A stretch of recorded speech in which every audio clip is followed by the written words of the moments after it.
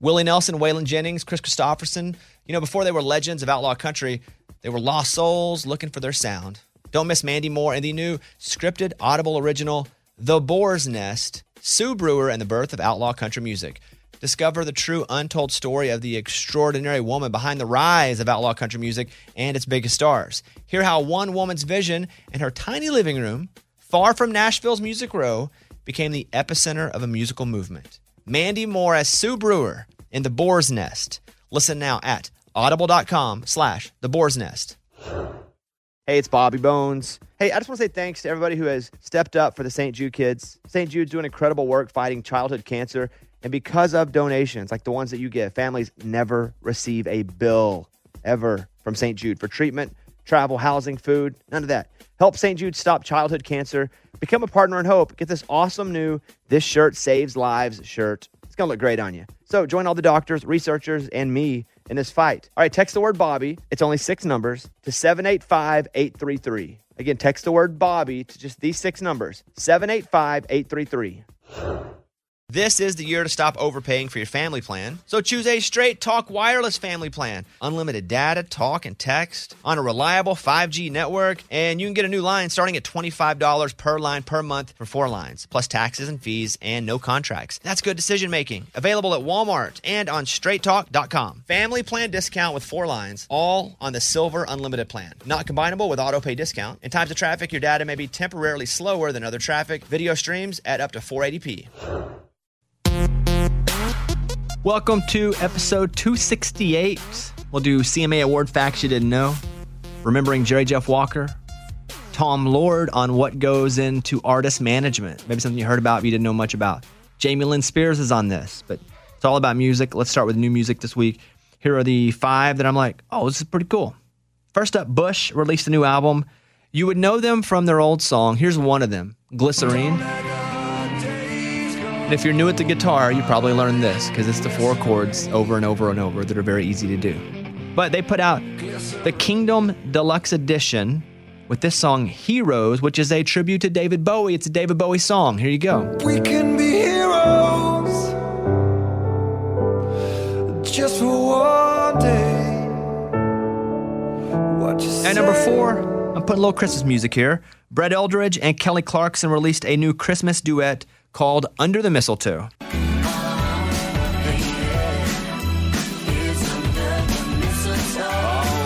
everything I tried to keep you from getting inside works until I see your face. I linger. Speaking of Christmas, Hootie and the Blowfish and special guest Abigail Hodges have released a new holiday-themed track called Won't Be Home for Christmas. At number 3.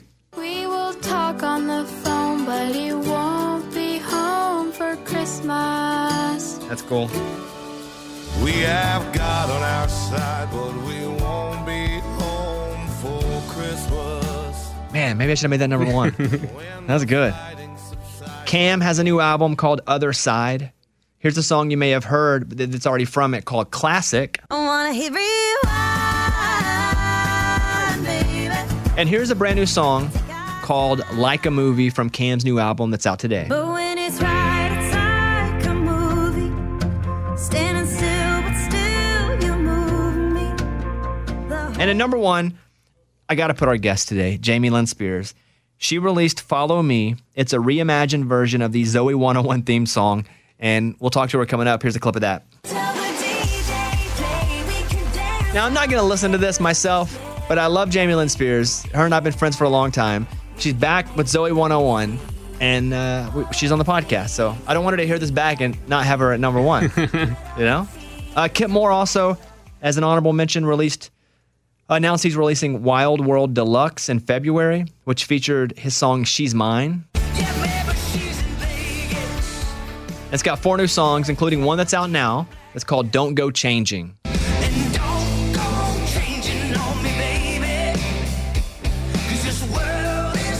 As far as albums go, Wynonna Judd put out her Recollections EP, 5 new songs. Ariana Grande has a new album called Positions. Elvis Costello has a new album. Goo Goo Dolls, It's Christmas All Over. The Goo Goo Dolls are back. A 90s Christmas. I thought it would be like early 2000s Christmas, I guess. Yeah. Like it's a 2001 Christmas with the Goo Goo Dolls. Tori Kelly has a Christmas album. Joni Mitchell has Archives Volume 1, 1963 to 1967. There's a Stevie Nicks live in concert out today. Sam Smith, Meghan Trainor has a very Meghan Trainor Christmas, So a lot of Christmas stuff coming out now. As far as news goes, Billy Joe Shaver, pioneer of outlaw country, dead at 81. I was a big Billy Joe Shaver fan. I love Live Forever as one of my top. Just like the songs I love Live Forever as like a top 25 song for me. leave behind me.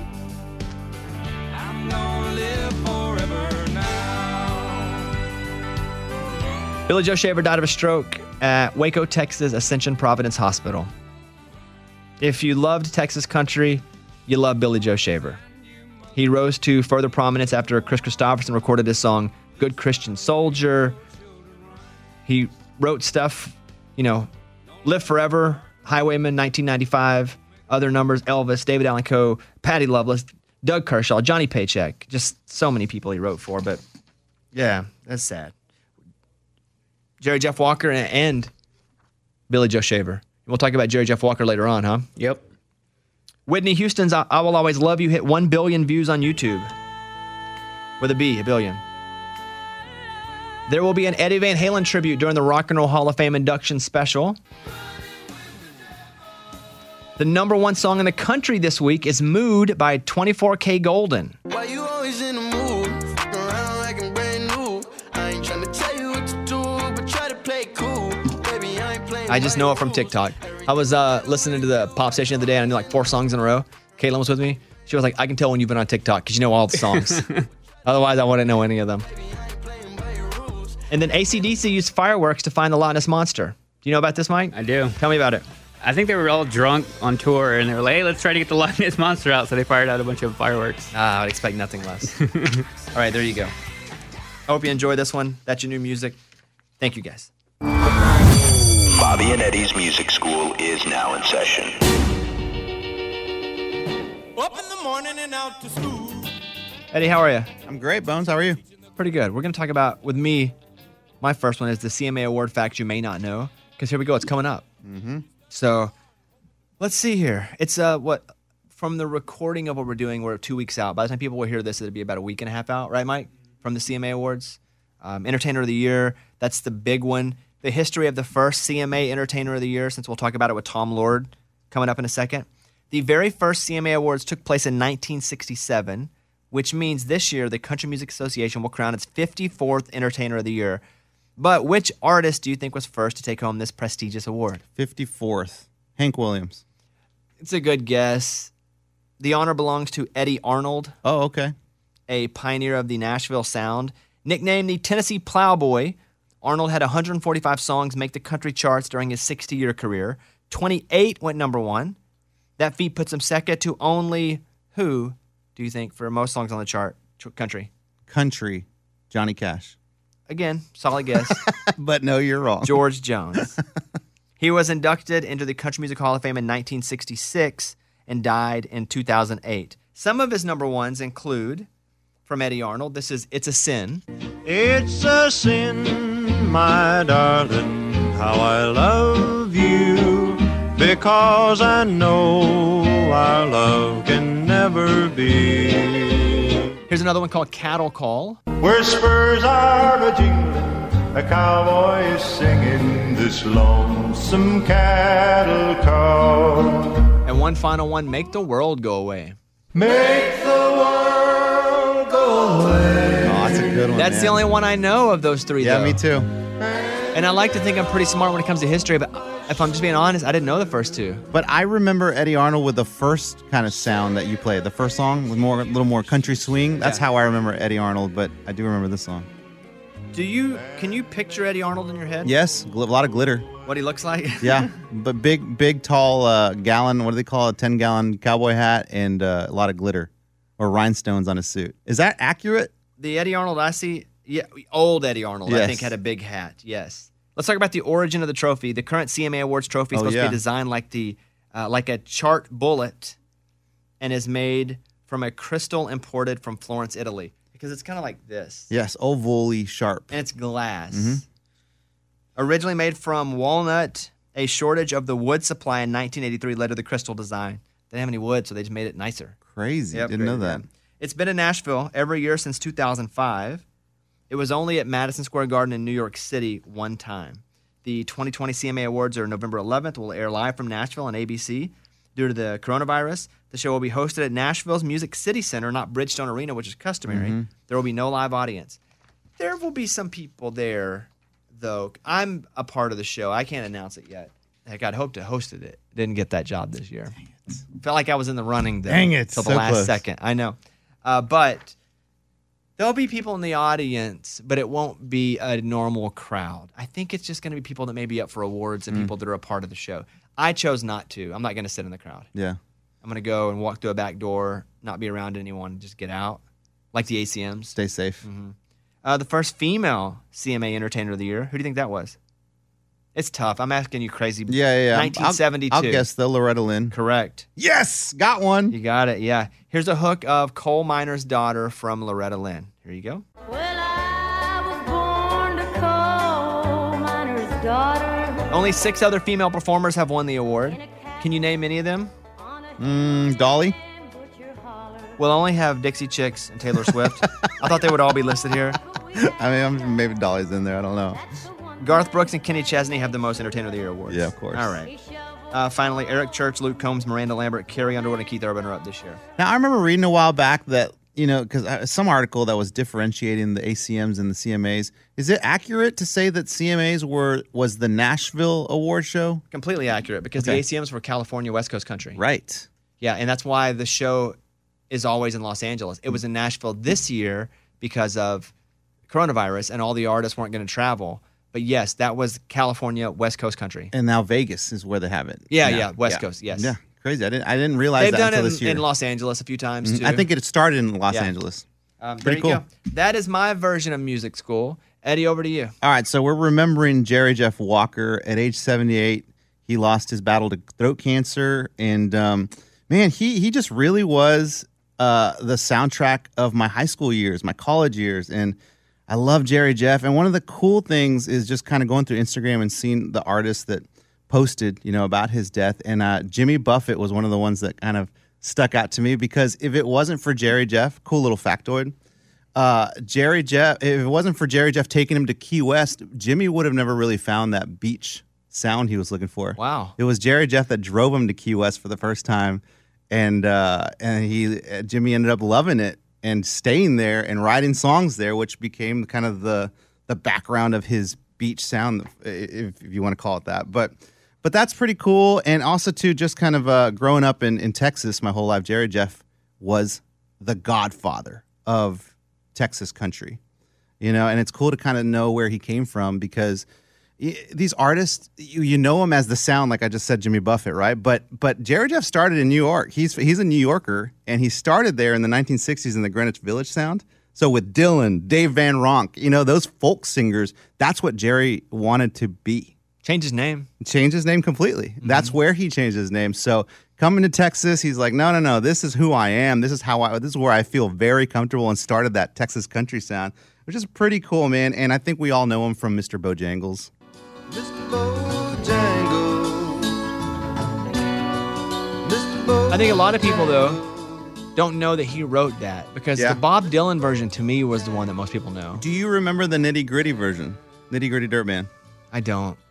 I feel like I was, again. I know it, but I don't remember it. Like, I know it now, but I didn't know it from back in the day. Yeah, that's kind of where I come from too. Is like I do remember hearing that. I don't remember who I knew it from, but Bojangles to me was a very famous song, but I never knew who did it. It always sounded like it was something that Bob Dylan did, so I do remember him singing that. But once again, high school, when I got the CD of Jerry Jeff singing Mr. Bojangles and researching where did this come from. Yeah, it's Jerry Jeff's song. This is his song. Wrote it back in New Orleans from, being, I guess he got arrested for public intoxication, got thrown in jail in New Orleans, ended up meeting this guy who was a homeless dude and his dog. And he was telling stories of his dog and how he died and all this stuff, but he would dance in the jail cell. So he wrote Mr. Bojangles because of that. Pretty cool. Other clips we have, Sangria Wine. These are kind of my top 3 Jerry Jeff songs. Sangria Wine to me. Oh, sangria wine. Whoa, I love sangria wine. What else you got? And I got Getting By also. And I picked these songs because these are written by Jerry Jeff. Living it day to day. Picking up the pieces wherever they fall. And I didn't know him personally, but I felt by listening to Getting By that this is kind of how he lived his life. Just one day at a time, getting by, living my life, easy come, easy go. And that to me really hit me, you know, when I was listening to it the weekend that he died. But Getting By, man, this takes me back. To win. Wasn't this before you were High born? school. No, just listening to this. Oh, okay. Hanging out with my buddies. We would just have parties and just blare Jerry Jeff Walker. I don't even know when this was recorded. Is this an older song? Yeah, or this no? is 70s. Okay. That's what I thought. But when I said that, I was like, you know what? I could be wrong. And Lukenbach too is, you know, this is where he recorded a lot of these songs. Not really with a crowd, but just to go to Lukenbach, take the tour bus and just go record an album there. Pretty cool. There you go. Jerry Jeff, man, rest in peace. But like you always say, it's so cool that we're going to have his music for the rest of our lives and then lives to come for sure. And that is Bobby and Eddie's Music School. Class dismissed. That was Bobby and Eddie's Music School. In every pair of Tecovas boots, you can expect handmade quality, first wear comfort, and timeless Western style. A great pair of Western boots will elevate a casual look or add a refined flair that'll draw both eyes and compliments. Tecovas boots are always made from premium bovine and exotic leathers, and with occasional resoling, they'll last a lifetime. The best way to shop for boots is at your local Tecovas store, where you'll be greeted by the smell of fresh leather and a friendly smile. Come on in, grab a cold one, get fitted by a pro, and shop the latest styles. They offer custom branding and leather stamping if you want to personalize your boots or fine leather goods. And stay cool in short sleeve, moisture wicking pearl snap, or make your own shade with one of their classic straw hats, new in both men's and women's styles. And if you're planning to hit the road, Tecovas' ever-growing lineup of rugged and full-grain leather bags will get you where you're headed in style and are built to last decades. Visit Tecovas.com. That's Tecovas.com. Tecovas.com. And don't go gently, y'all. This is the year to stop overpaying for your family plan. So choose a Straight Talk Wireless family plan. Unlimited data, talk, and text on a reliable 5G network. And you can get a new line starting at $25 per line per month for 4 lines, plus taxes and fees and no contracts. That's good decision making. Available at Walmart and on straighttalk.com. Family plan discount with 4 lines, all on the Silver Unlimited plan. Not combinable with auto pay discount. In times of traffic, your data may be temporarily slower than other traffic. Video streams at up to 480p. Willie Nelson, Waylon Jennings, Chris Christopherson. How did the biggest names in outlaw country start a musical revolution? Through one woman's vision from one tiny living room. Don't miss Mandy Moore as Sue Brewer in the new scripted Audible original, The Boar's Nest, Sue Brewer and the Birth of Outlaw Country Music. Discover the true untold story of the extraordinary woman behind the outlaw country music movement and its biggest stars. Brewer shaped the sound and soul of country music as we know it today, despite never picking up an instrument herself. Lovingly dubbed as the Boar's Nest, Sue's place was an intimate staging ground where a new breed of singer-songwriters, wounded souls, wayward upstarts, that's where they would spur each other and tap into something bigger and something realer. Starring Mandy Moore and featuring Eben Moss Backrack as Shel Silverstein and TJ Osborne as Johnny Cash, alongside a full ensemble cast. Audible invites you to enter the Boar's Nest and experience the rise of a musical revolution. One woman, one time, one place. The Boar's Nest. Sue Brewer and the Birth of Outlaw Country Music. Listen now at audible.com/The Boar's Nest. I wanted to bring someone in and talk about management because it's not really something we've talked about a lot on the show other than me going, I got to pay him 15%. I mean, that's mostly, it's mostly me griping about, but in a loving way because I know I make more than 15% off the 15% I pay. So I wanted to bring in Tom Lord of Red Light Management. What is your overarching title there? Well, we don't have official titles, but I'll tell you my role, which is basically describing a title. I was brought in from Universal Music Group. I was a record label guy. Came into management about 7 years ago to help build the marketing department. So I was head of marketing for our Nashville office, and then that sort of has evolved and There are a handful of us that run the office and help Corin, who that's a name I'll probably say in this podcast a couple of times, help Corin, who is the head of the company, run the Nashville office. And that's some of the basic logistical things of the office maintenance. It's hirings and firings if necessary, and just kind of general maintenance of the management team in Nashville. And then management roles as well. So I have a couple artists that I sort of have under my supervision from a manager role. And full transparency, I am one of them. So is the Raging Idiots, which is one and the same, except not. Gabby Barrett, you work with Gabby. I mean, I worked with Gabby 4 years ago on Idol. Yep.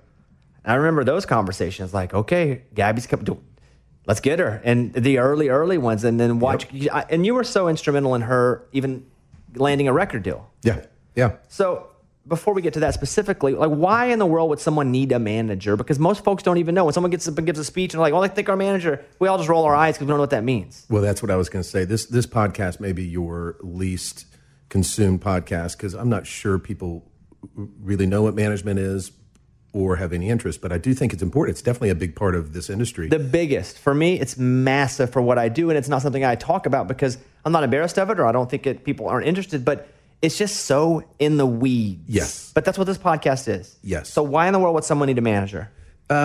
For the best way to describe it is to put it as an analogy for running a business. You know, the artist is the chairman of a business. That's your business. You know, in your case, you have a business that you need to run. And that includes for you specifically, it's touring, it's merchandise, it's philanthropic efforts, it's personal appearances, it's publishing, book deals, it's, TV, radio, everything, Yeah. you know? And so, you know, with your need to be creatively involved on all those, in all of those facets of your business, you need somebody to help run your business.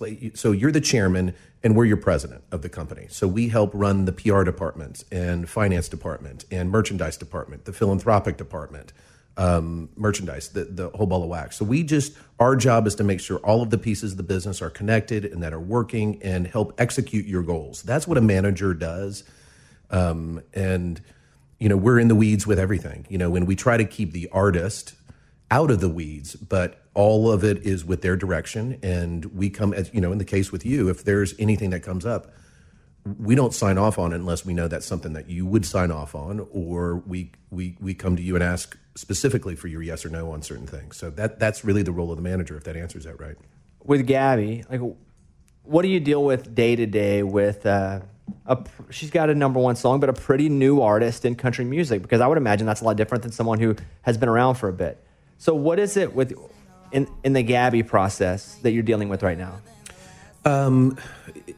I'll start with when I first started working with Gabby, what that role was, and then kind of where it is today. When I first started working with Gabby, you know, some of it was just even pretty basic education about Nashville in the music business, because that's the other thing I think a manager is important for an artist. Is an artist generally walks into becoming an artist, or you know, sort of declares that they're going to become an artist, but they don't know the facets of business. They don't know the avenue. They don't have the roadmap to be able to navigate a label conversation and a publisher conversation, and who's the right merchandise person or the booking agency, who are the right people that I need to talk to. So that is what the experience of a manager has and helps bring to the table for an artist, and that was for the case with Gabby, or in the case with Gabby early on. She came out of American Idol, and that is an amazing platform, as you know, and are deeply involved with. It's an amazing platform to build an audience, but it doesn't necessarily guarantee you the record deal and the publishing deal or merchandise deal or get on a tour, et cetera, et cetera. And so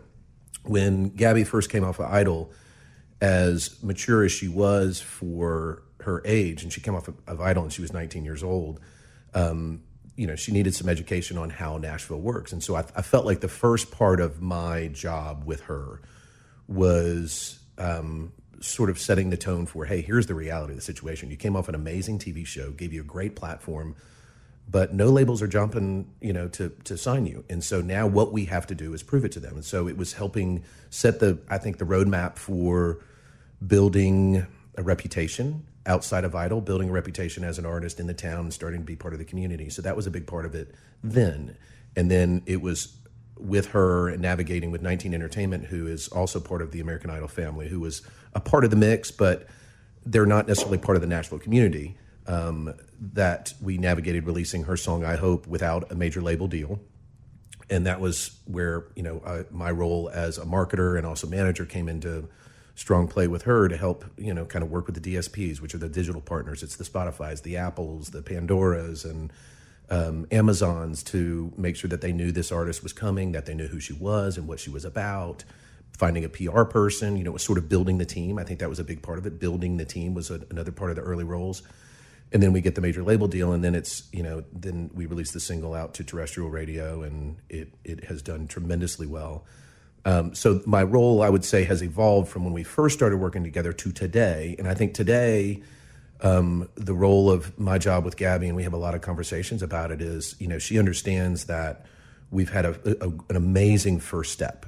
And we're having a moment is sort of, this is my cliche thing that I say, and I say it in almost every meeting we're in, is that, we're having a moment, but we need to make a movement. And so that is now, how do we navigate from the I Hope artist into an artist that has, repeated success? And so we're trying to, as we never want to, sort of look a gift horse in the mouth here, but with the success that we're having with I Hope and continue to have, I'm trying to move past it in a lot of ways to say, hey, look at this song, and it's the good ones. That's our next single. And so my job now is trying to change the spotlight a bit. Let's enjoy the spotlight that we've got with I Hope, but let's try to shift the spotlight to show the success that we're having with the good ones, because we know we need to move from this moment. There has to be a maturation. That's exactly right. With an artist like Chris Jansen, who I know you're involved with, Chris and Yep. Kelly. Kelly's his manager, his wife, and you're also involved in Chris because he's at Red Light as well.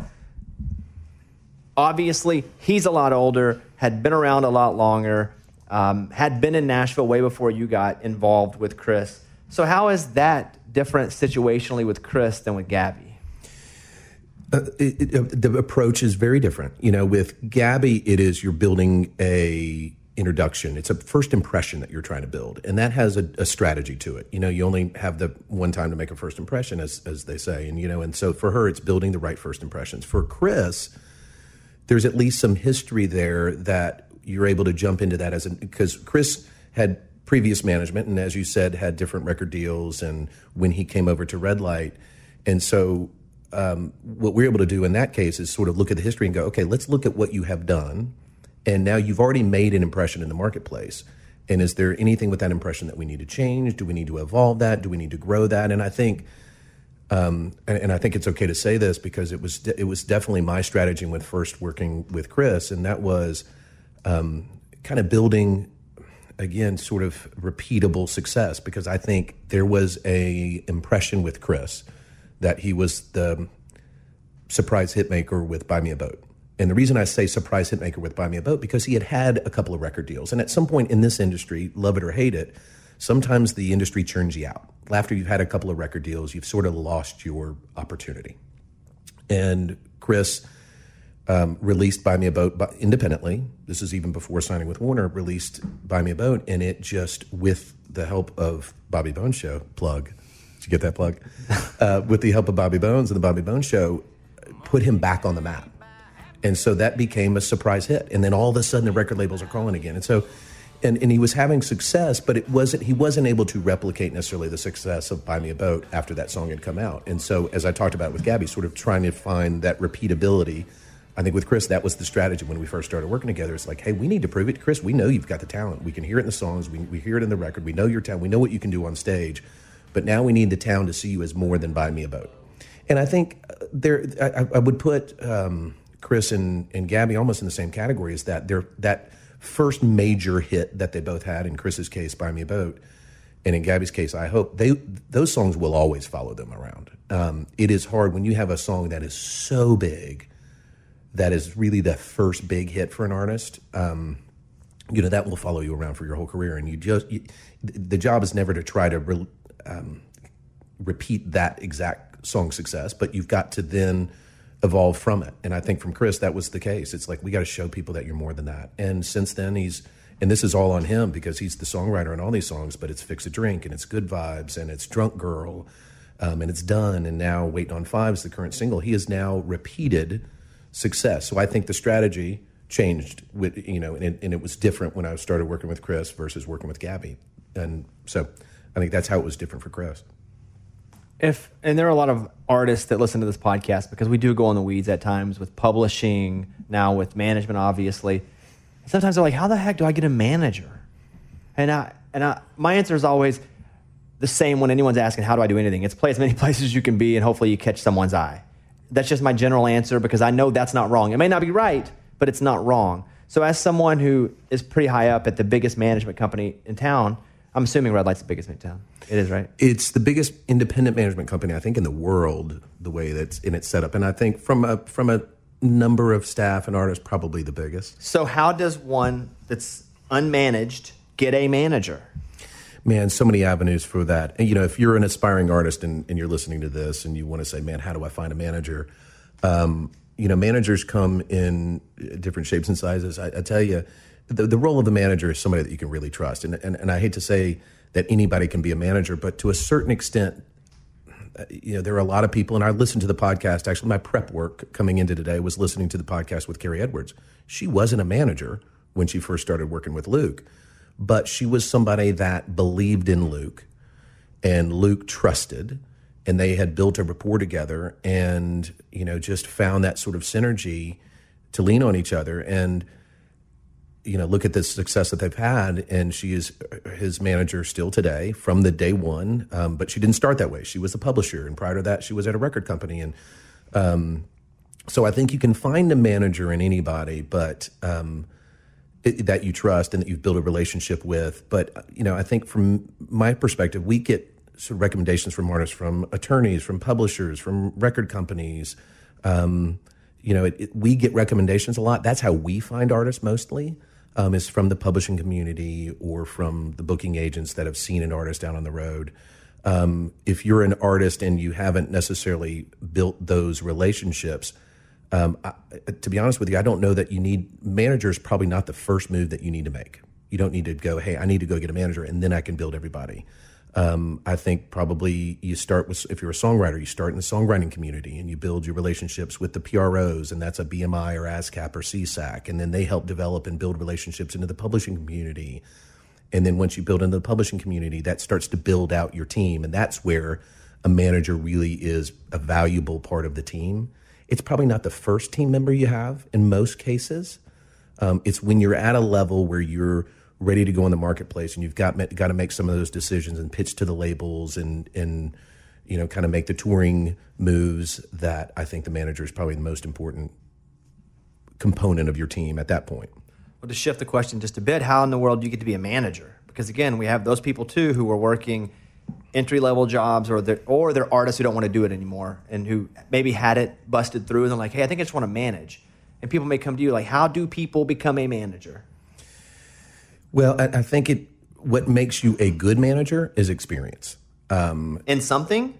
Well, that's where I was going to go with it. I think in something. I mean, I think this is such a small town in some ways. And when I say it in town, I'm referring to Nashville mostly, is that it's just such a small community of people, and we all learn from each other. We all work really well together, and we all get along for the most part, I think. It's fair to say. It's finding the avenue that...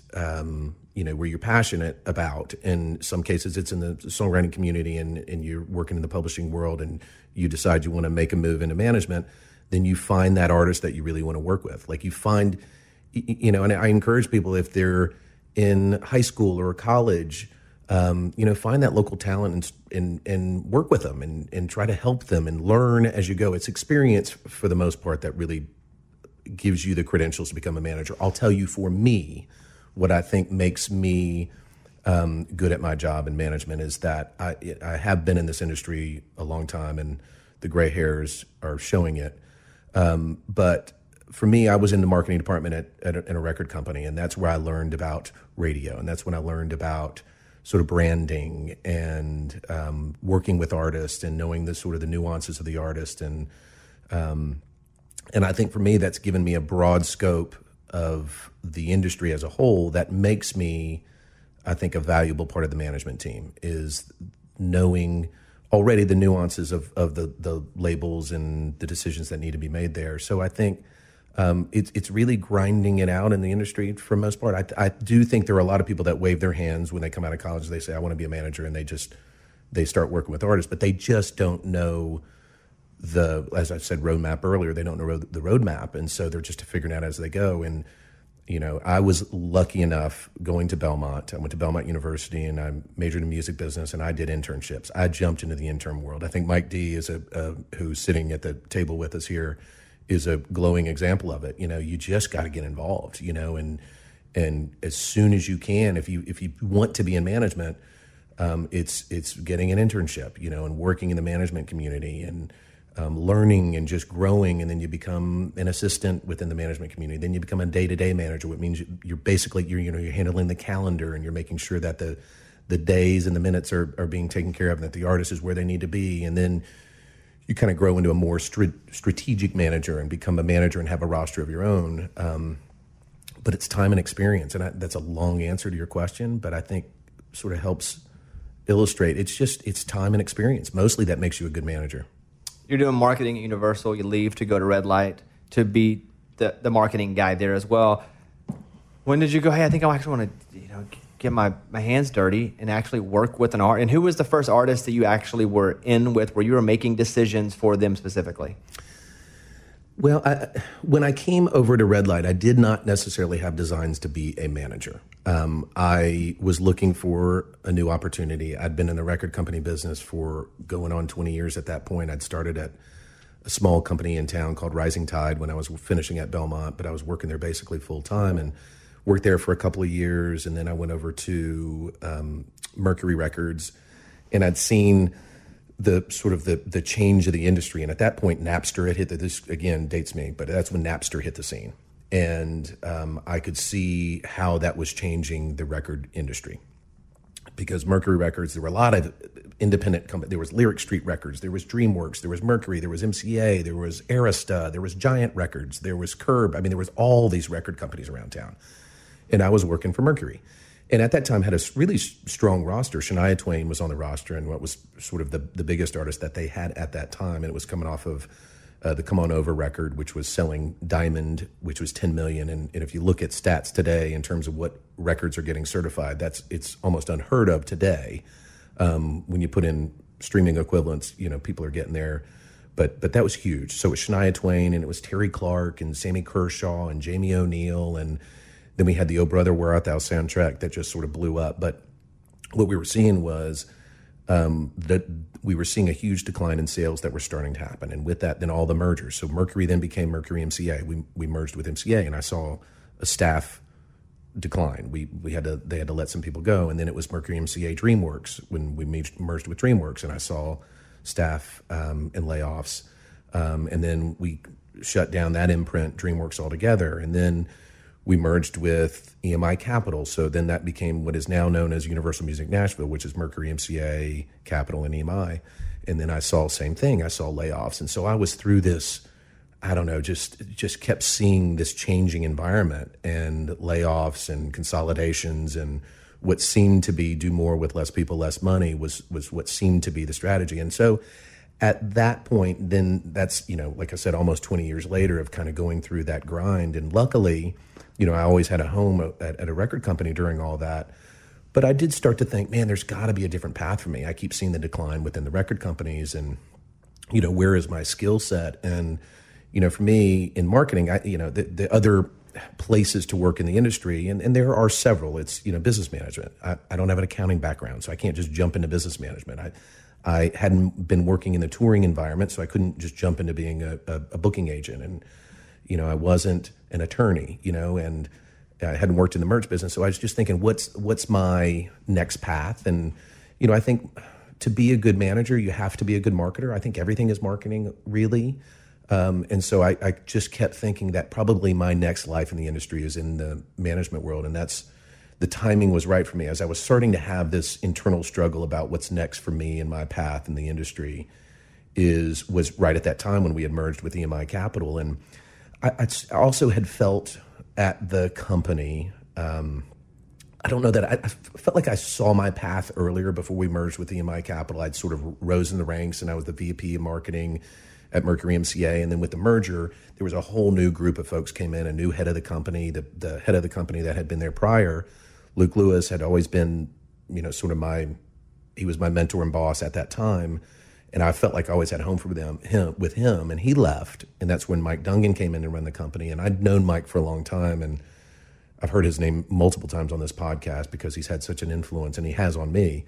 But still, he wasn't my guy necessarily. And so then I had to adapt into this new team. And I didn't feel like I necessarily had my long-term path at this new Universal Music Group company. And so I was keeping my eyes and ears open. And that's when I think seeing some of that change in the industry, Corin Capshaw, who was the head of Red Light, had heard my name. And actually with a colleague, one by the name of Mary Hilliard, had mentioned my name to Corin because he was looking to expand the Nashville office. And the reason he was looking to expand the Nashville office was kind of the same reason I was looking to leave the record company, because he had seen the trend of the record companies. And if you're having a management company, you put a lot of your hope and trust in the manpower that you expect to succeed with an artist with the record company. You're hoping the record company has the resources to really support your artist and break your artist in the marketplace. And he was seeing that trend, managing artists. He was seeing that all these record companies that we were signing our artists to, a lot of these record companies were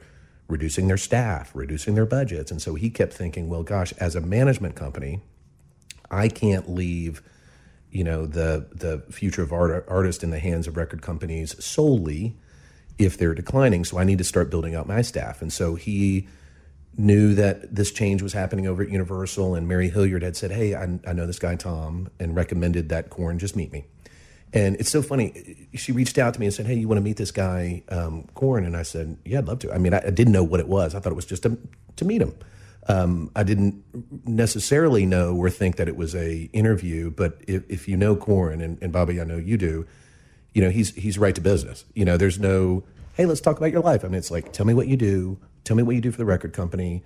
Do you ever work in international? Have you worked in, he was straight to business. And I left the lunch with him and I thought, well, that wasn't like a get to know, that was an interview.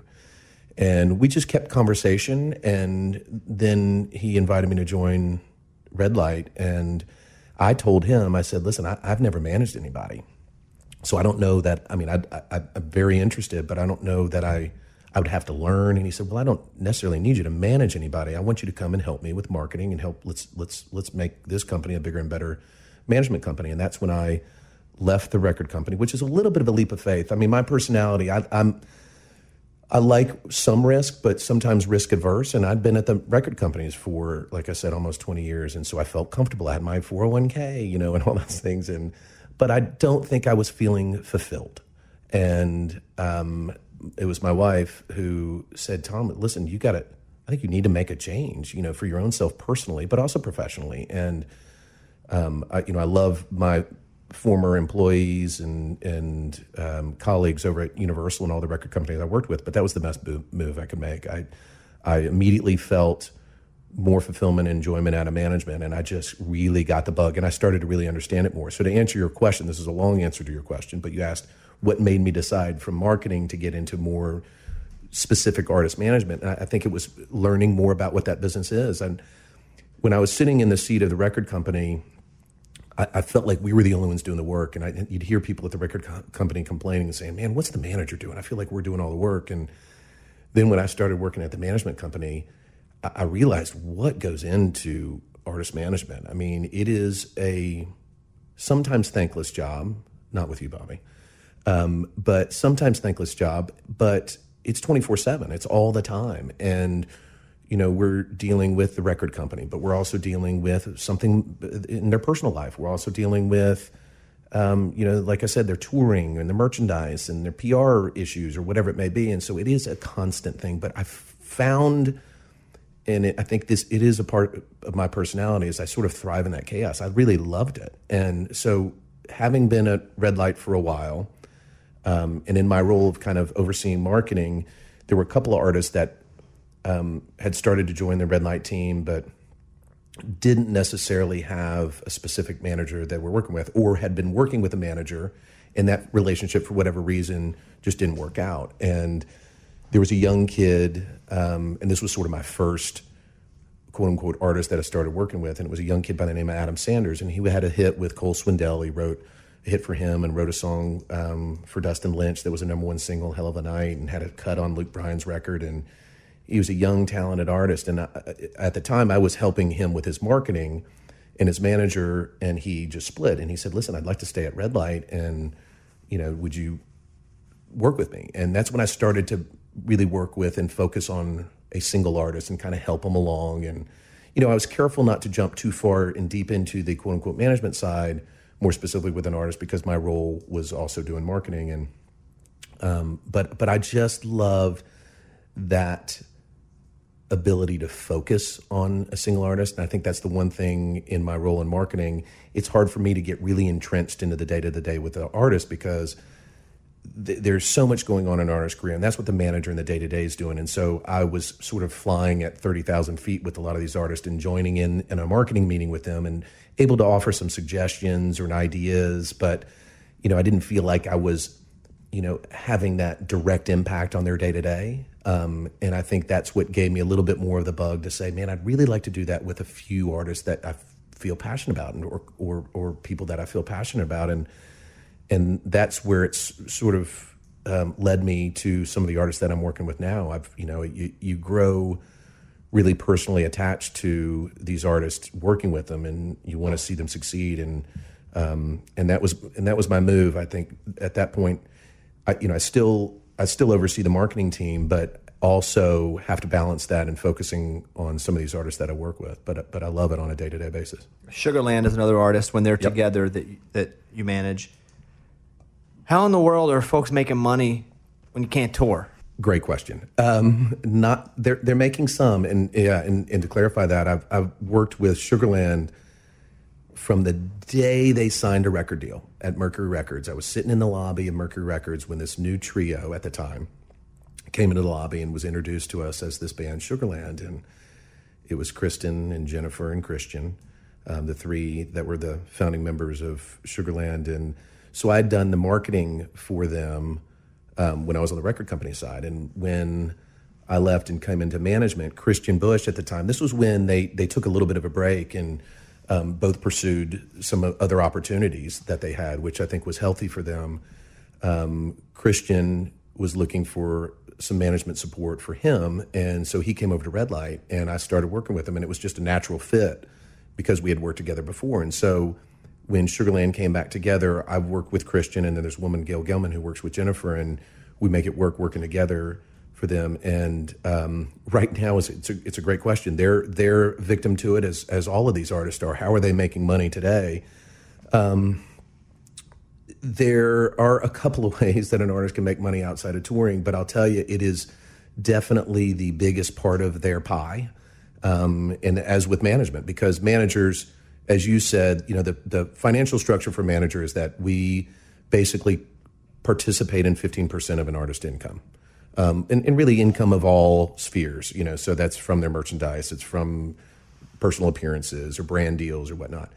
But a lot of that centers around touring, and touring is where the most money is made. And in fact, I know, a segment that you had before, you were talking about sort of appearance fees for artists, and you were kind of going through how that works. And, I think when you look at it, even for an artist that, when you look at the quote unquote rate card that you had thrown out there on some of those artists is, if an artist makes $40,000 for an appearance, that's not $40,000 that goes into their pocket. It's they have expenses tied into it. It's the travel cost to get there. They have to pay their band and crew. They have to pay the commissions for the booking agent, their business manager, their manager. And, at the end of it, that $40,000 probably turns into $10,000 or whatever it may be. And so it gets thinner. Now, the bigger you play, the bigger venues you play, the bigger your guarantees, after expenses, you're bringing home more money.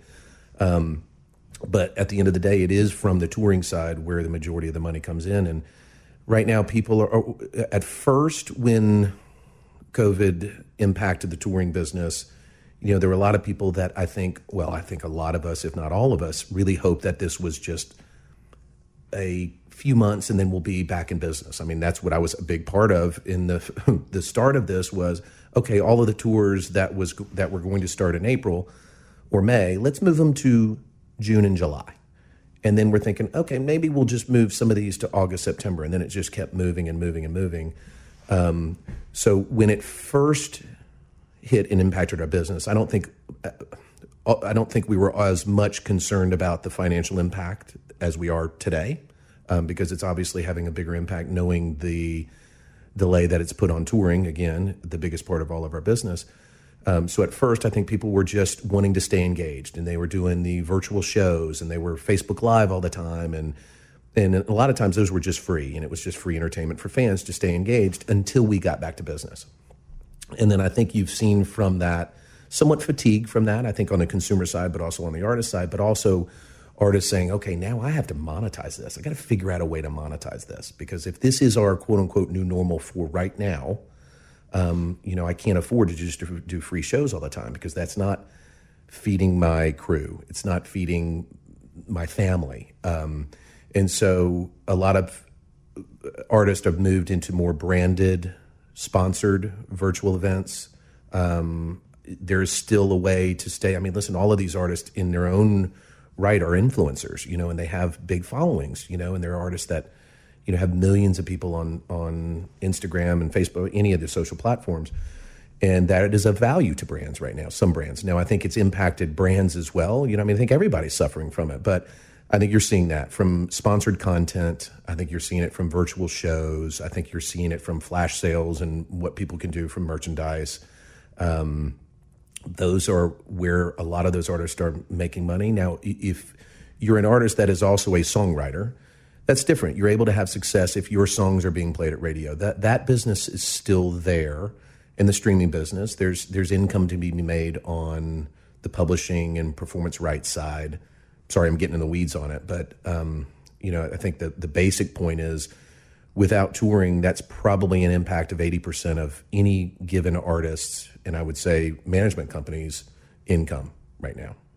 Have you seen anything like Luke Combs in your time in the label or working with management? I'll tell you, I think the closest thing I can compare him to is what I felt like the impact of Garth Brooks was on the community. And I wasn't even really in the business at that time, but once I joined the industry, everybody referred to him, and I was a fan, as I know you are.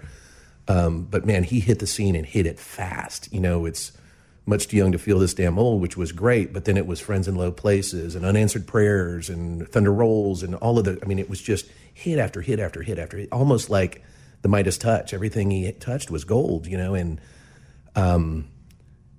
I can compare a similar impact to the way Chris Stapleton impacted, but I can't even put those two together, because Chris had been around this town for 15 years. He was in the Steel Drivers and the Johnson Brothers. I mean, he had already been in the industry for some time. Luke seemed to come out of nowhere and is categorized, and I think rightfully so, as a superstar. He is a superstar now.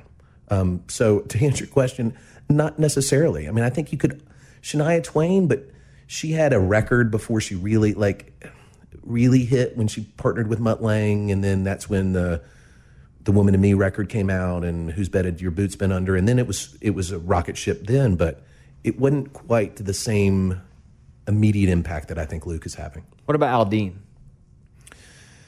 Aldean,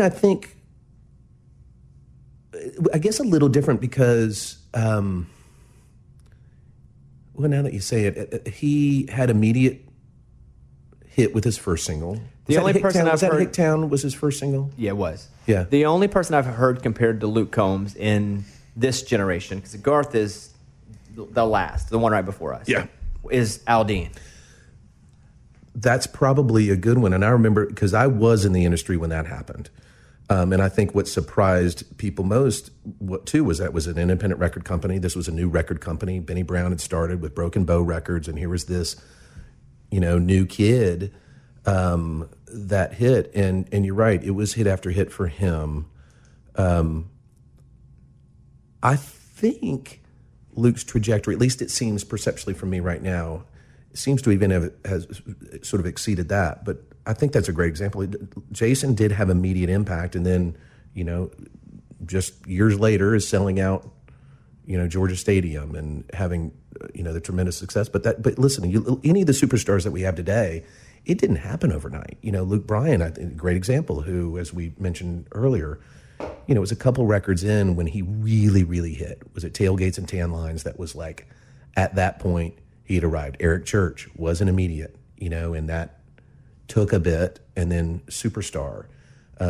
Carrie Underwood, I think, had tremendous impact with her first single, but I think it was a little different. I think that was, I don't think it didn't feel, she came off of American Idol too, and I don't know that I could put it the same way. Miranda took a while before Kerosene and then really started to have hits, and it doesn't happen like you see it with Luke Combs, you know, and you know, I give it to him. He's done no wrong so far, and you know, good for him. I'd like to see that. You know, I want to see new superstars. I think we as a format have to have that. Not that you want to see people evolve out. And I think that's the beauty of country music, is that country artists can have those 20, 30 year careers. And I think you've seen it with George Strait and the Alan Jacksons, Martina McBride, who's still having success. Maybe not the same relative success that you see if you're benchmarking it against radio, but she's still able to go out there and tour. And you look at all of these other artists, the Mark Chestnuts and Mark Wills, and God rest his soul. But Joe Diffie was having a really strong career, in resurgence. And so these artists are able to have really, really long careers. So, like I said, I don't want to see them evolve out, but I think it's important that we continue to elevate, as an industry, elevate superstars, because that's only healthy for our genre and our format, because it continues to bring new audience in. You don't want our audience to completely age out, and you want the younger audience to have an artist that they can champion the same way I think you and I, or me specifically, was championing, Garth Brooks at the time, or Dwight Yoakam at the time when it hit for me. Like those are the artists that I felt like I owned a little bit, and so to see these young superstars, and there are artists that are now headline, Dan and Shay, that's not an overnight success. Superstars now, and kudos to it, because it's not easy. Being in this industry, man, it is tough to get to that level. It's easy. It may be, it's not even easy, but you can have a hit.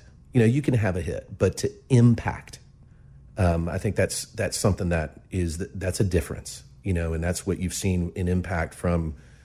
We said Gabby earlier. Gabby's having really strong impact right now with this one song. Now, her challenge will be to back that up. But Chris Stapleton, impact, once he really kind of hit the scene. But again, that was a grind for him.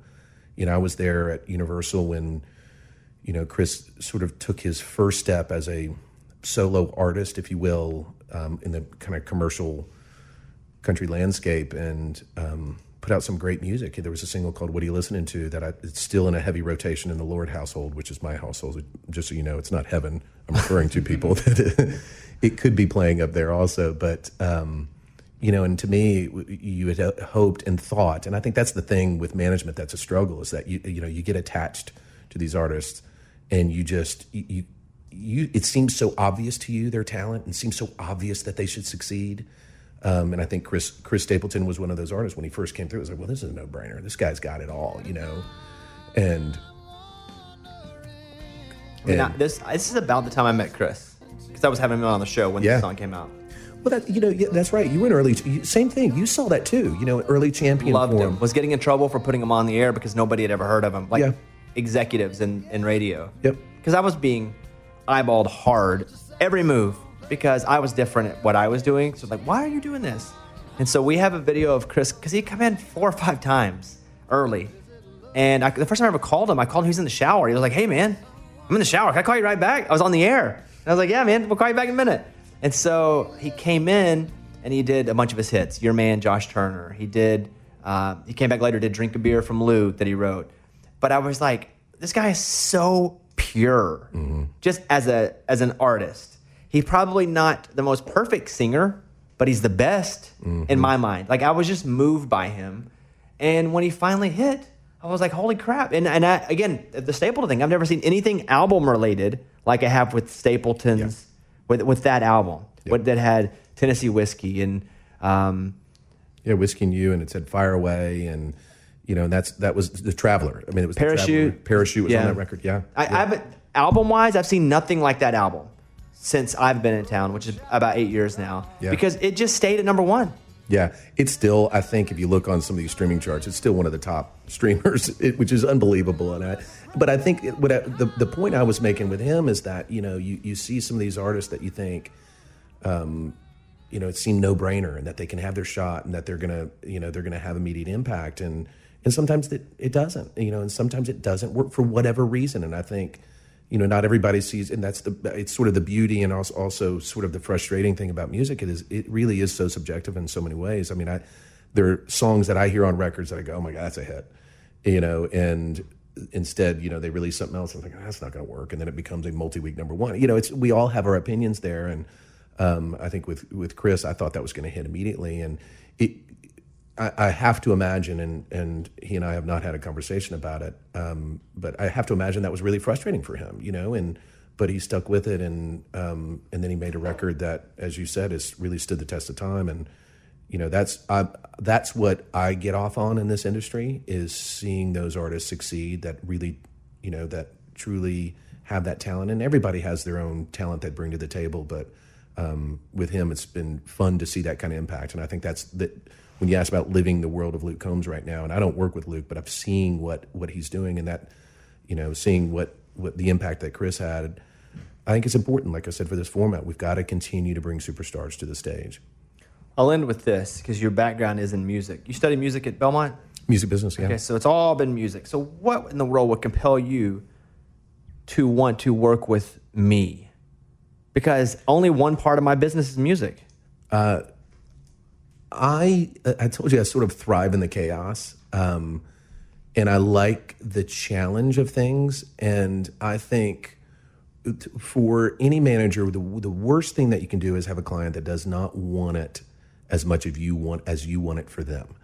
And what I mean it is success. There are a lot of artists that just sort of expect, or clients, or however you want to define them, that just expect success is going to happen, and they don't want to work for it necessarily, or work as hard as you need them to work.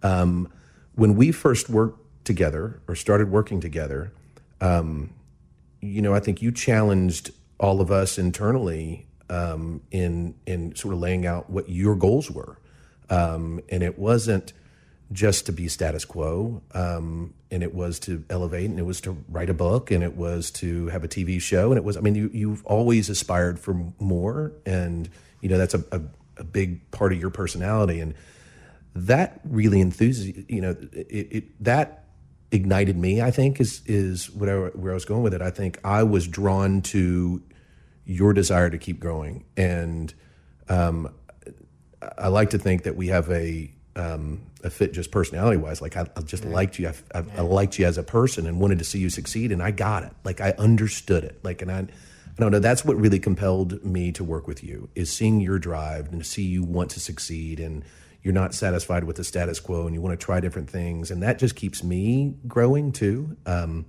I think that has, for me, been a personally rewarding and professionally rewarding. Let me shout out Tom Becci, in case he's listening, because you and Tom are both my direct guys. And so you come from a creative music background where he's a business guy. Yeah. And have you ever worked directly with Tom until me? Yeah, in fact, so we were at Universal together.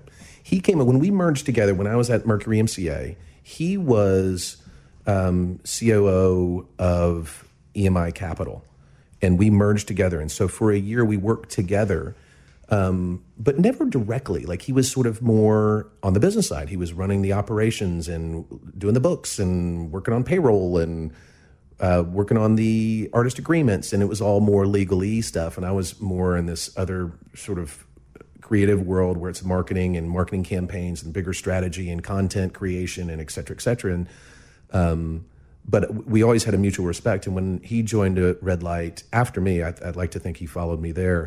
When he joined, we both had a role at Red Light that was different than others. He was helping with more of the operational stuff, and I was helping more of the creative stuff. And so we just found ourselves working together. And I think that's what you want in a management team are people in your team that complement each other. And, you know, you described it. He brings strengths to the table that I don't have. Far more.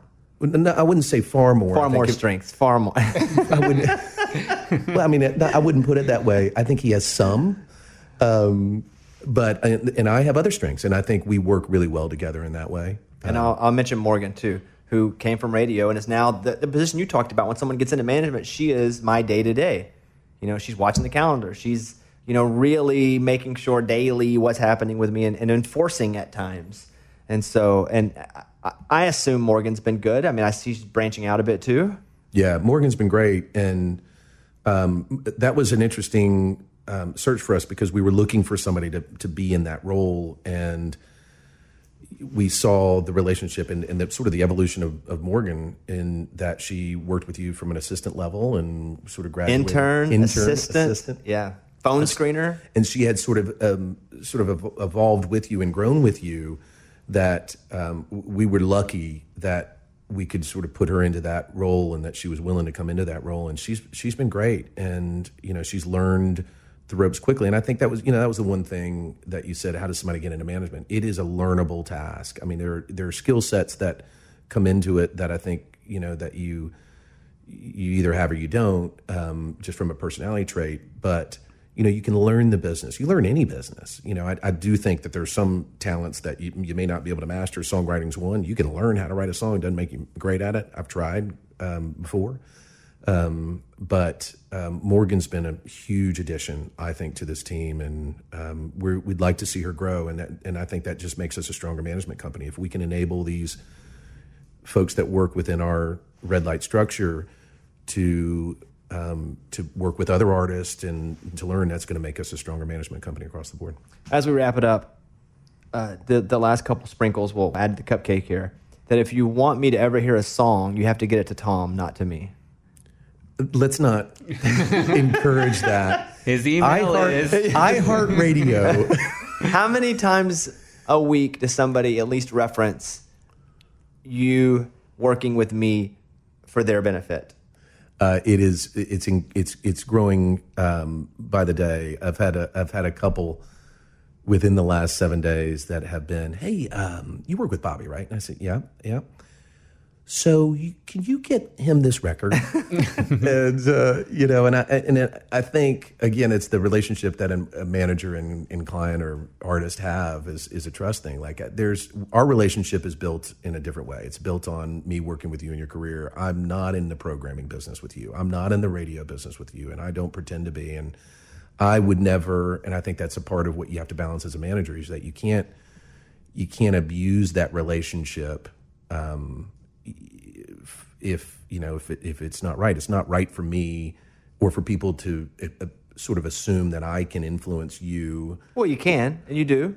Well, we have conversations about artists, Sure. but the way we do, there's some artists that I've championed and you've said, man, I'd really like that artist the same way you do for me. You come to me and say, hey man, what do you think of this artist? And and I discover artists that way too.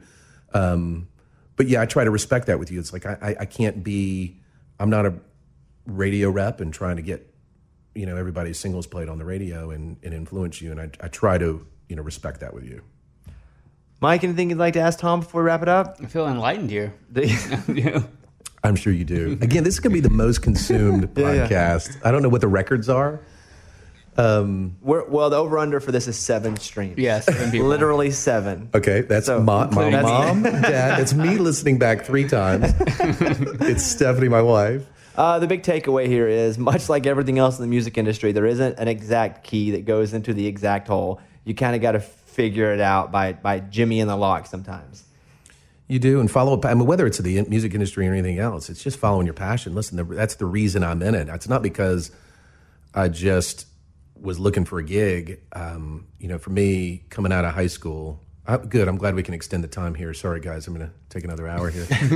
But at 18 years old, you're sort of faced with in life to decide, what do you want to do with the rest of your life? What do you want to major in? What do you want to become? And for me, I was playing baseball, and I knew my skill set was not enough to take me to the major leagues. And I was playing in bands. I was playing music. I just loved it. But I knew, again, that I didn't necessarily have the skill to be a full-time musician. And that's when I learned about, music business. And I went to Belmont University. I walked on for the baseball team, made the team for a couple of months, for a semester. I'll give myself a little more credit as a walk-on, and then started majoring in music business. And I just was enamored with it, and I just love it, and I still do today. Like, I still get fired up about music. I still love songs. I get so much enjoyment out of seeing artists succeed. So I guess that my point in all of that is, you know, if music's your passion, man, follow it, you know, or whatever it is. And there are so many opportunities in life that I don't know that I really ever knew of, you know, interior design or, you know, whatever it may be. You know, for me, it was like, you can be a doctor, a business salesman, an attorney, or a teacher. You know, it's like, I don't know, like that's all I really knew of. And man, there's so many opportunities out there.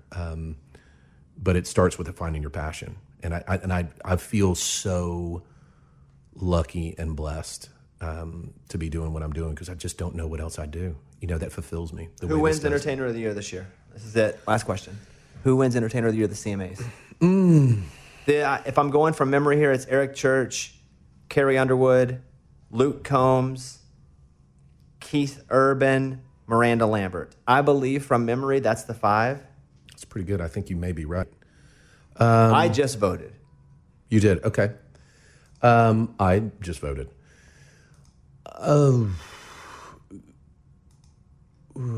Who wins? It's a tough one. It's a tough one. Because, and you don't agree. You'd have to agree with what I'm saying. I think Luke Combs probably should win. Mm-hmm. I think that this community sometimes penalizes people for being too big, too fast. Mm-hmm. Like, hey, wait your turn. I agree. You saw that with Dan and Shay. I agree. Did you say Miranda Lambert? I did. Yeah. Okay. I think Luke Combs should win. I tell you, I voted for Carrie because I feel like just she deserves it. And for me, there's no identifier what Entertainer of the Year means other than entertain me. So TV, sketch comedy, Instagram, your radio hits, your tour, full encompassing entertainment is what that is to me. And that is why I voted for Carrie, because to me, she's the most that. Mm-hmm. She doesn't have the radio success Luke Combs does, at least not last year or the last 2 years. But there's no wrong answer, because if Eric Church wins, you go, I get it. That's where I was going to go with it, is like, man, I don't think there's a wrong vote there. And I know this is such a political answer, but I sort of live in a political world in my business. But there's no wrong answer to that vote. And the reason, because I think they all deserve it for different reasons. Luke Combs, I don't disagree. Probably on paper right now, if it was stat-based, Luke Combs would run away with it. Deserves it. And I don't think anybody would go, but I do think you're right. People reward people, or the voters reward artists that have also put in more time.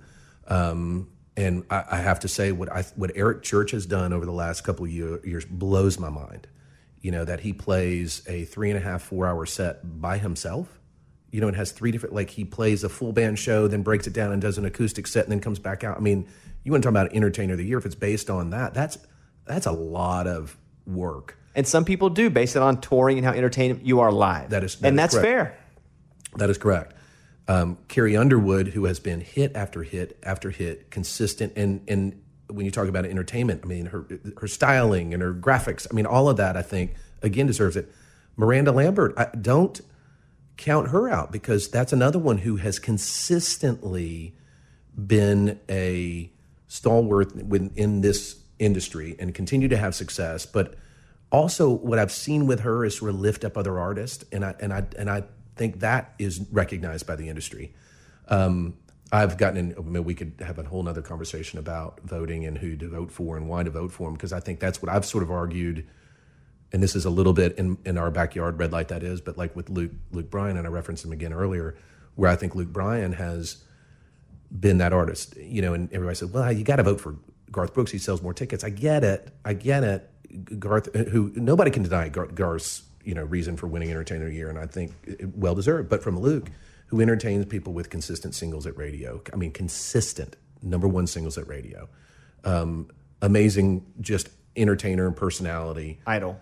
America. That's where I was going to go with it. You want to talk about entertainer? That's why Carrie has my vote. Yeah. But again, there isn't a specific rule that dives into why you should vote for a single person. That is correct. It's almost like obscenity by the FCC. There is no rule on what's obscene. Right. It's just whatever your community feels is what it is. And if they get irritated and they complain, then we may fine you. Yep. You're just like, give us some rules. here. Totally right. That's you wish that there was a more specific benchmark to it. I mean, it's overall entertainment. What is that? How do you define that?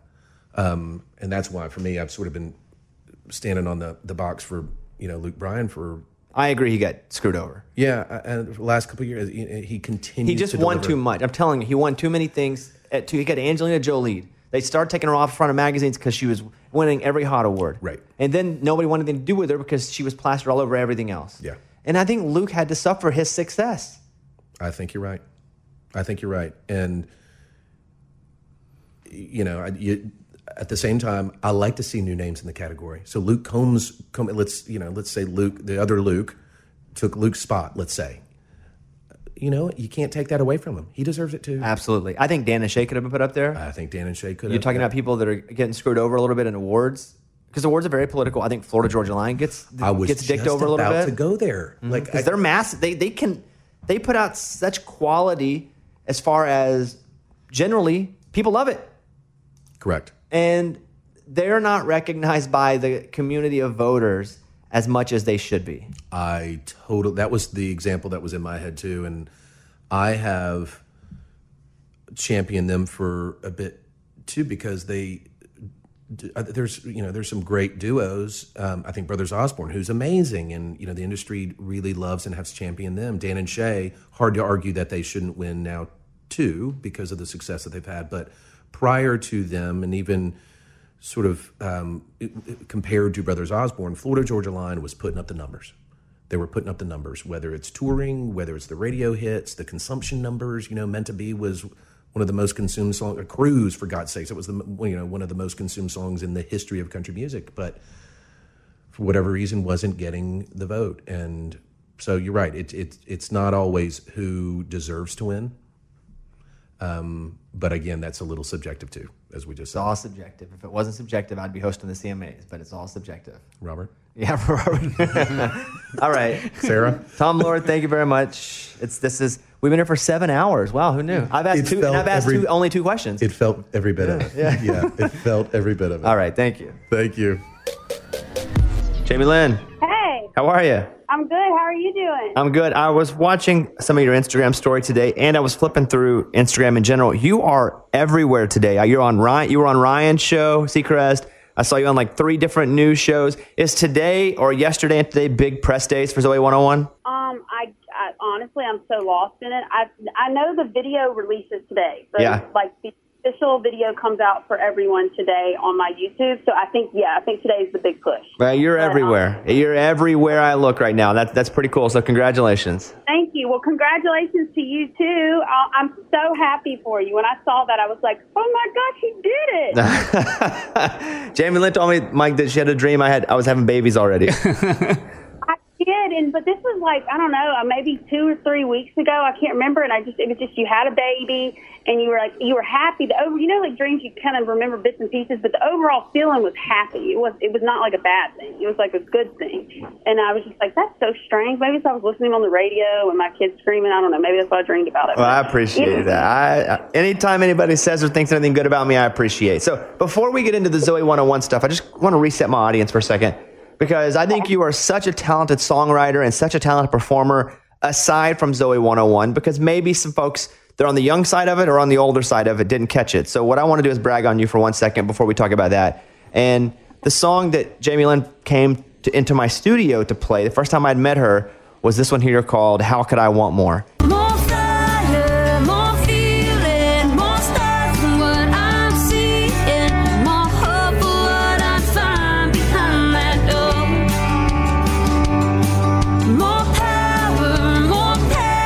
And then she also wrote for Jana Kramer, I Got the Boy. Here's a clip of that. I got the first kiss, she'll get the last. And so I say all of that to set you up, because now we just believe you're good. So tell me about this, the new song from Zoe 101. Tell the DJ play, we can dance all day, let's just get. Well, as you know, obviously, writing music, creating music is like everything to me. But I am a creator, and also I do have, family I have to provide for. So I was able to find another way to have a creative outlet and being able to go back into the Zoe era, but not only with the show, but the music as well, because the theme song was like one of the cast members. People loved it just as much as they loved us.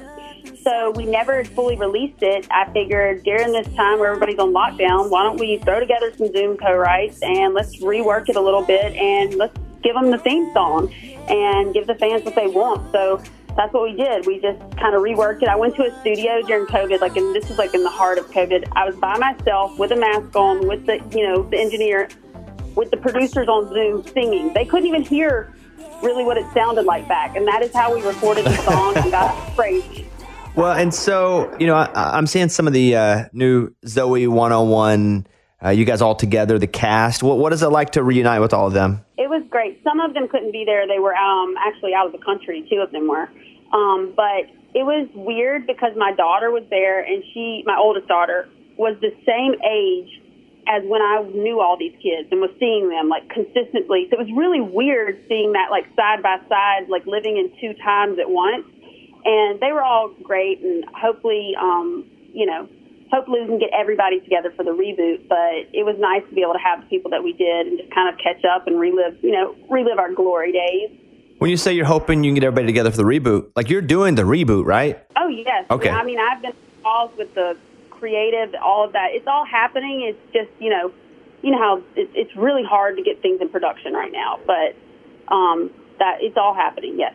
Here's a question for you. What's it like to hang out with famous TikTokers in real life? Because are they always trying to film and TikTok something? I did not see one of them with their phones in their hand, honestly. They were there. They were so professional. They were so kind. They were so, engaging with my daughters and my family. I was blown away by how these kids are so young but so professional. I think that it's just the way our world is now. And that's why I thought it was a good direction to go with because, whenever I was 12 and 13, all the 12 and 13-year-olds liked me, and now all the 12 and 13-year-olds love them. So bringing the 2 generations together and kind of having them side by side was a really neat idea for the whole, the whole Zoe generation and the new Zoe thinking. But they were so kind and they were so professional and just nice, good kids, honestly. Was there ever a rivalry between Nickelodeon and Disney kids? I never really felt like it was because, Miley was always so kind to me. Me and her got along really well, and we saw each other at a lot of events, and we were friends afterwards. And I would assume that, Zoe and Hannah Montana would have been the biggest competition. But for me, I was like, Hannah Montana's got this. She's huge. There's no competing with that, So for me, I was just I'm lucky I get to do something I love to do. And it's really neat to meet other kids who do it. So I never felt that, but I definitely know that, there was that with some other kids that were in, our young Hollywood group. With your oldest daughter, does she think you're cool yet outside of being her mom because of what of Zoe? Or are you cooler now because you get to introduce her to other people that she really thinks cool? She does not think I'm cool. She finds me embarrassing, very high. But for the first time, when I told her that, Dixie D'Amelio and Noah Beck, she doesn't even have a TikTok account, but just her friends, they all have them and stuff. So she just knows who these people are. It's just her generation. She told me she was proud of me. Wow. The other day. Yeah, I was like, well, I have made it. I tell you. She was proud of me because she said, I see you everywhere. My friends are talking about you, and I got to meet these people, and thank you, Mama. I'm just so proud of you. And it just made me so happy. The TikTok you did with your daughters where you were walking in front of them and they weren't looking up at you at all, quite funny. Okay, well, that video caused a big disruption in my house. I had to FaceTime my manager with my daughter with me, and I was like, Maddie's telling me I cannot post this. That is so embarrassing that I would shake my butt in front of the camera like that. It's ever going to be to her at school about how I shook my butt in front of camera. And my manager's just laughing. She's like, Maddie. And so I showed a few people being like, is this that bad? And because she knew that, I said, y'all just sit here and don't pay attention. And then when I did that, she was very angry with me. So I ended up posting it anyways. You got to do what you got to do for those likes, right? You're preaching to the choir. Absolutely. Okay, listen, everybody out there listening to me right now, the official music video for Follow Me, Zoe 101, has already premiered by the time you hear this. The Zoe 101 revival will be a half reunion, half complete reboot. That's right. Right, Jamie Lynn? Yes. Okay. I'm in. I'm such a big fan of you and your music career, your being a mom, traveling around with your daughter's softball team. It was like you were the coach. You're everywhere they were, you were. Just you as a person, I'm just such a big fan. So anytime you need anything, you can always reach out to me. Thank you so much, Bobby. You are the best. And yes, I am the softball team mom. Have you know that? My proudest title. So you are the best. I'm so happy for you. I wish you all of the best things in the whole entire world as this new phase starts for you. Thank you, Jamie. I'll talk to you soon, hopefully. Thank y'all. All right, bye-bye.